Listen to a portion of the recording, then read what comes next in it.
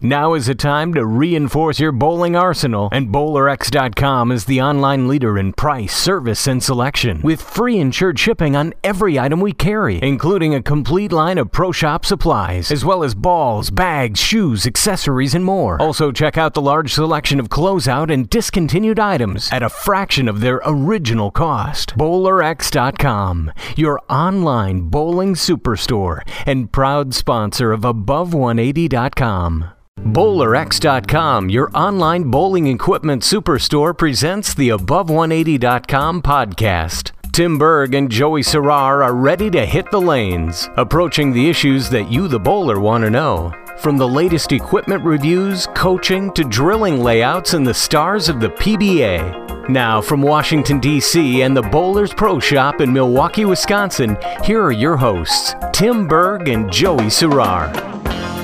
Joining us today on the Above180.com podcast is Mark Baker. For more on Mark, check out markbakerbowling.com. Also check out there, you can purchase his book, Game Changer, A Simple System for Improving Your Bowling Scores. Mark, want to thank you for joining us today. Hey, guys. Great to be on. Well, Mark, thought we'd begin. When we were at Bowl Expo, me and you were chatting, and you mentioned to me how a bowler's goal should be, if you're going to leave a single pin, it should be the 4-pin versus a 10-pin. That stuck with me since, and that's something that I think a lot of bowlers forget. So can you just explain that to everyone here? Well, I just think it's, when bowlers, I just think it's a better spot in the pocket. If you leave a 4-pin, I think it's an easier move. I think bowlers tend to move left better than they move right. Most bowlers, if you leave a flat 10, they never want to move right. If they move right on the flat 10, they tend to throw it slow. So then they go to the nose. If a bowler leaves a 4-pin, I think it's an easier move left. So if you're a guy like me who likes to throw hard, I can leave a 4-pin. I tend to stay in the same place and just throw a little harder.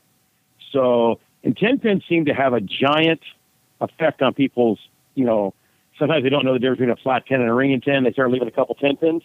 They start trying to throw the ball different, not to leave the 10-pin. People don't throw it different when they leave a 4-pin. They just tend to move. They leave 2 or 3 10-pins in a game, and they start in, it's the wrong ball. I'm not throwing it good. I got to do something different. And they might just had a couple bad breaks, and they're throwing the ball really good. They leave 10 pins, they start messing their game up. They leave 4 pins, they tend to make a move, and they bowl pretty good. So that's kind of how I see it. Mark, Joe Serrar here. I'd like to welcome you as well to our show. Thanks, Joe. You and I both know, and in fact, Tim does as well, and many of our listeners, whenever we get tapped, we deserve what we get. But don't you think there's a myriad or more reasons why we would possibly leave a 10-pin than a 4-pin? A 4-pin, to me, is generally, I was just either a little soft, a little too much hand, a little too much angle in the pocket, so obviously a little tweak left, and I'm home free. But a 10-pin, like you say, there's half 10s, there's soft 10s, there's blower 10s. There's so many factors that come into play. And now you see why I prefer leaving 4-pins. I agree. Exactly I agree right. Totally. But sometimes we don't have a choice sometimes. Yeah, but I never, the better you get, the more 10-pins you're going to leave. That's Exactly. kind of how I look at it. Always. I mean, nobody's left more 10-pins than Walter Ray Williams. He has to have left more 10-pins than anybody in the history of the game of bowling. Now, he's made 98% of them, which is a pretty good thing. So, but Walter hits the pocket more than anybody else last quarter century, and he leaves the most 10-pins. And he leaves a ton of flat 10s. But Walter's always up there in the strike percentage. I would think he expects 10 pins and realizes it's part of his game, and that's it. No, Walter acts like he's supposed to strike on every ball. That's the beauty of Walter Ray. He gets mad at every flat 10. He can't believe it. I'm pretty sure that the pins didn't get the message that Walter Ray threw the ball. There was a disconnect between the pins knowing who was throwing it, what happened. That's how I looked at it. Walter has that good of confidence. So, okay, getting back to why you want to leave 4-pins. Now, there's times I can't control how many 10-pins I'm leaving, and it's either poor execution or wrong ball choice or a carry down that's preventing my ball from reading the back end strong enough. What adjustments should bowlers think of making? Now, that's a loaded question. I don't tend to make too many coaching fixes unless I see the ball. I got to see it throw. I mean, there's such a different way, how do you make a move, do you switch balls, or do you change what you're doing? I mean, you're talking about different skill levels. I had it pretty easy the last 3 or 4 years on bowling. I only owned one ball, so I wasn't going to switch balls. So grew up a little bit older, so I was able to change how I threw it, and I was good at changing my speeds, and I wasn't afraid to move. So it didn't bother me. A lot of times when I have my best sets, a couple 10 pins will give me the feedback I need. I expect to leave 10 pins. I've never expected to, I've never thought about shooting 900 or anything. I expect to leave a few, if I leave less than 5, 10 pins a night, I'm going to shoot 730 or 740. That's how I looked at it. 10 pins didn't, after a while, stop bothering me. It's just part of the game. I know most bowlers don't look at it that way, but well, that's why I mentioned that earlier. I think it's a sad part of the game, but we have to realize it's part of bowling nowadays. Regardless of equipment choices, you're going to ring 10s. But that kind of leads me into my next. How come with the new bowling balls, all of a sudden we're supposed to strike every time? That part I don't get. That's the part. I bowled on tour when 205 clean was a good game a lot of times. Now all of a sudden you leave 3 10 pins in a game and you got to go tell the proprietor that things are wrong.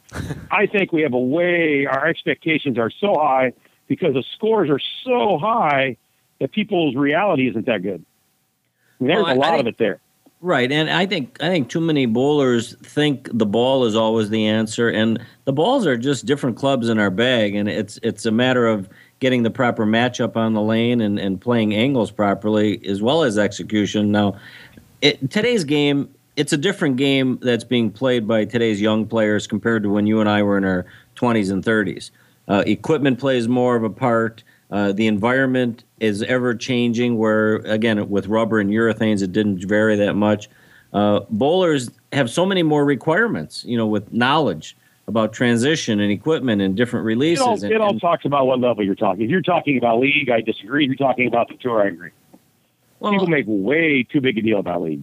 It's league. Well, I think most of our listeners... You got to be able to move around the lane. But the guys on tour, it's definitely harder to be a tour player. I would not want to be on tour now. I have to know all that stuff about balls. Well, that's not my thing. I'll tell you, Mark, 99% of our listeners are not tour players or elite caliber players such as yourself and Chris Barnes and those. There are 180 to 220 league bowlers, which we know maybe are slightly inflated, but bottom line, that's where that's what their average is. So if my advice to them was a 10 pin or 2, I wouldn't be so quick to switch balls. I see more people that I bowl league with switch balls after a 10 pin or 2. They start tonight, flat 10, ring it 10, they switch balls and turn it into 150. It's sometimes you can get some good feedback from a 10 pin. You got to move a little bit, throw a little straighter. I mean, it seems to me people try to hook the ball too much. That's the thing I see. They want to throw the most aggressive thing they have. They tend to hook it a lot, and their balls burn up. That's the most common thing I see when I've always thrown balls. And when I still bowl league, I threw a magic touch that was fairly shiny, and I just kept moving around the lane. I mean, I threw, and you've got to know your game. I mean, a lot of it, off my hand, that's about 20 feet down the line. That's a 10 pin. That's a 10 pin. Okay, that's on me. That's not a big deal. The next shot I would throw a little better and strike. So the 10 pins to me are always a lot of feedback. Every now and then you throw one really good for a ring and 10. Those still irritate you. I don't think I've ever gotten mad at a flat 10 in my life. The flat 10s are on me. I either was lined up wrong or I didn't throw it good. So flat 10s, they're just feedback. Flat 10s are not worth getting mad over. So, Mark, you were just That's how I see it. Mark, you were just at the World Series of Bowling. What bowlers out there impressed you? Yeah, how does this? I don't want to. Yeah, without giving away the TV finals, obviously, just going up through qualifying and such. Well, obviously, Don Barrett was the MVP of the World Series of Bowling. He bowled great, and to lead that good a field by 200-300 in qualifying was pretty impressive. It didn't seem to matter what the patterns were, and there was a different oil and different volume of oil. He seemed to be dialed in pretty good. Thomas Smallwood, for the money, threw some unbelievably great shots. The kid that probably impressed everybody was E.J. Tackett. He was a couple games away from making a couple shows, and he doesn't seem to have a lot of fear. He kind of rips on it pretty good. That was pretty impressive. The usual guys, Sean bowled good, and Jason didn't bowl as well as he probably wanted. Chris had a couple of good events. Tommy bowled okay. Well, the usual suspects, that kind of thing. I thought it was pretty good because nobody dominated, so there were a lot of different faces on TV. I think the TV shows will be really well receptive. Yeah, I have a question for you about when a player comes to you asking for help, and I'll let you give us a two-part answer, one for an elite player and one for more of a recreational league bowler. Do they ask you to watch me and fix me, or do they say, I think something's wrong with my release or my swing or my balance or my timing? You get a lot of both. You get people with, you get people with real specific when they come for a lesson, especially lead bowlers, say, hey, I'm really struggling with this part of my game. The tour guys are coming because something's out of whack. Or a lot of times the tour players show up because they're throwing it really, really good and they want to know why. Hey, this is the best I've thrown in 6 months. What do you see that I'm doing so well? They'll tell me what it feels like, and I'll tell them what I see. A lot of times with the tour player, I'm just another set of eyes confirming, or sometimes it's like, you think you're throwing it good. I don't think this is as good as you can throw it. With the tour players, I've got to be pretty harsh. That's got to be, I got to quit being their friend for the hour, 2 hours, or 3 hours of working together. I got to be coldly objective. If you're going to beat Rash, if you're going to beat Belmo, if you're going to beat Chris, you need to throw it better. Your laydown's not good, or whatever the case you may work on. With the other guys, it's more about, I find with the amateur bowlers, it's more about allaying their fears. They come to me really, bowlers between 180 and 205, they're brutal on themselves. They really beat themselves up. So I got to say, okay, you're not throwing it as bad as you think. We just got to, here's the things you do well, and here's a couple things you don't do as well. Let's focus on the good things and make you understand when you miss. It's not the end of the world. We'll get you back in rhythm. A lot of times you can see the tension come out of their shoulders, like, I just want to know why I miss. So a lot of my job is explaining why they miss. But once they understand it, then they tend to bowl a lot better. So is it easy to correct is it a weakness in their game, or just a glitch that causes them to make errant shots? A little bit of both. I mean, they don't do it for a living, so they don't, practice is, a lot out in Southern California anyways. It's kind of a lost art. There isn't a lot of practice of the high level guys like it used to be. So, it's a lot of it's just they don't bowl as much. But a lot of it's, hey, which way do you mean? My first question is, which way do you tend to miss? I mean, for every lesson starts the same way. I want you to warm up and start throwing them. And then when you throw one you really, really like, let me know. I want to know what it looks like when you throw it your best. That way I can see what it looks like when you don't throw your best. Then I can videotape. I can show you the difference, and I can explain why that one was so good. And I'll explain why the other one wasn't so good. We'll find out a way to make the good ones happen more often. So, Mark, I keep it pretty simple. So, Mark, you mentioned something about the, how you're incredibly harsh on the PBA player, and then you get a guy who's average, say, 180, 190, and you're not quite as harsh on them for that hour and a half. Do you ever get a guy who comes in at that average? Let's say he's averaging 200, and he comes in and you just say, you know what, this guy's at his max. I mean, he's never going to be at 230. He's not going to be on tour. He's not going to be a Rash, Belmo, anyone. He might be better served to say, you know what, I'm going to have to be just kind of be content with my 200 and go from there. I guess some people can look at it that way, but I'm like, all right, your average is 200. Let's see if we can get you that 200 average without you working quite so hard at it. Let's make your game a little more efficient. You don't have to work at it. If you're not working at it as hard to get the same average, your average will actually go up. I think everybody can improve. That's what I do for a living, so I never take that. No, I always want them to. The bottom line is they want to enjoy the game more. So if they can do what they want and do it more efficiently and not work so hard at it, then they'll do better. So no, I never see anybody's ever maxed out. I mean, it's amazing what people can do. So I always expect to have success every lesson. So I expect to get better. And I guess my numbers are proving I'm doing something right. So, I just look at it like, hey, you're paying me to get better. So it's my job. It's my job to make them do something well that lesson. They got to enjoy their time with me, but we got to see some improvement somewhere in their game. So that's on me. Okay, so I come by you for a lesson, and this is the biggest thing that I've had because I've took some lessons with Mike Jazz now. I'm still going to get down by you in Southern California now that I'm only about 10 hours away, and I say only in quotation marks.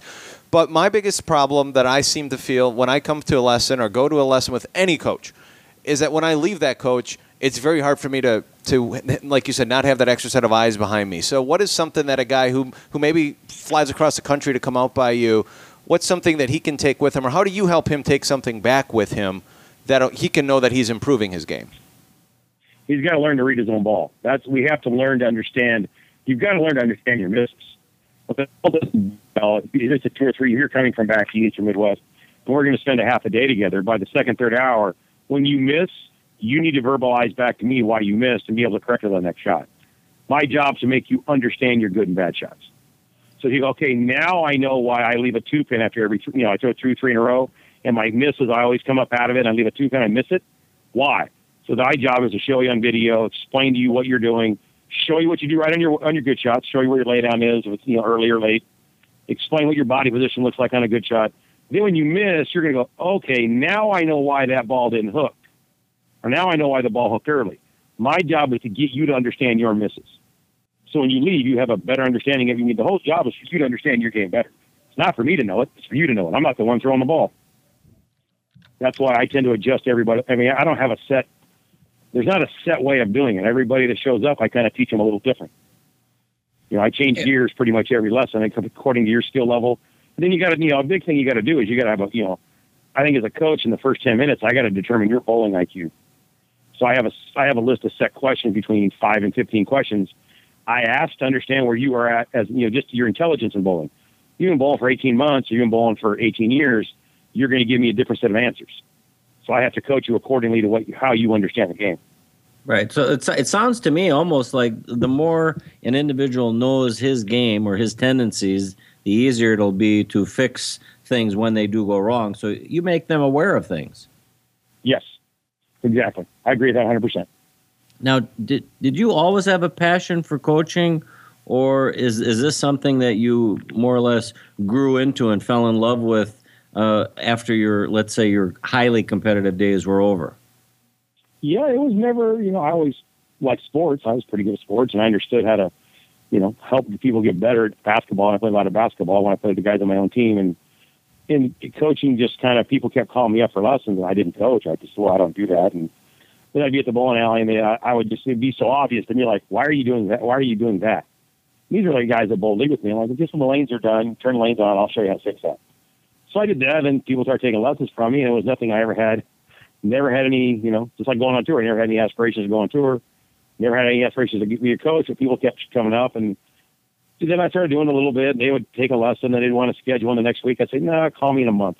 I think, I had no desire to do it. And then just people started getting better, and they kept giving me money, and I kept doing it better. And then I got into it. And once I got Bowler's Map, and I could see it on video, and I kind of developed my own system, now it's something I really look for. Like tomorrow I have 8 lessons at Fountain. I can't wait to go. It's just going to be a good day. I had 8 lessons yesterday. It's about a typical day, 8 lessons, 8 in a row. So that's just what I do now, and I enjoy it every day. It kind of parallels what I do for a living. I've been a pro shop since 1973 in Milwaukee here, and I enjoy doing what I do as well because you see satisfaction in their eyes, and people come to us. It's not like they're coming to the dentist. They're coming to someone they want to see, and they trust us, and they respect what we do. Exactly. No, I really enjoy what I do. I don't have too many bad lessons anymore. I might have every 4 to 5 months. I'll have a person I don't, you don't see eye to eye with. Not very often. I really look forward to being down there. And if you're, I need to be up. I charge $100 an hour, so I charge enough to be worthwhile. So my job is to be up. So I'm pretty much up for every lesson, and it's always, they get that little thing in there where all of a sudden you get that knuckle bump or the high five or that. They turn around, they give you that look in their eye, like, all right, that's what I want to do all the time. I don't bowl anymore. I don't bowl much anymore, so I get to live vicariously through all my bowlers. So I have a blast. I really do enjoy it. Again, Mark Baker joining us. For more on Mark, check out markbakerbowling.com. Mark, I'd also be remiss if I didn't mention The Game Changer, a book you came out with, The Simplest Form to Improving Your Bowling Scores. Great book. Have it right here. Read it, and it's something that you go through some great graphics in here, some great illustrations of what bowlers need to do, and bowlers also need to come out and visit you out at Fountain Bowl. But Mark, thank you for joining us. I know it's been highly informative, and again, all the best of luck with all the lessons you have.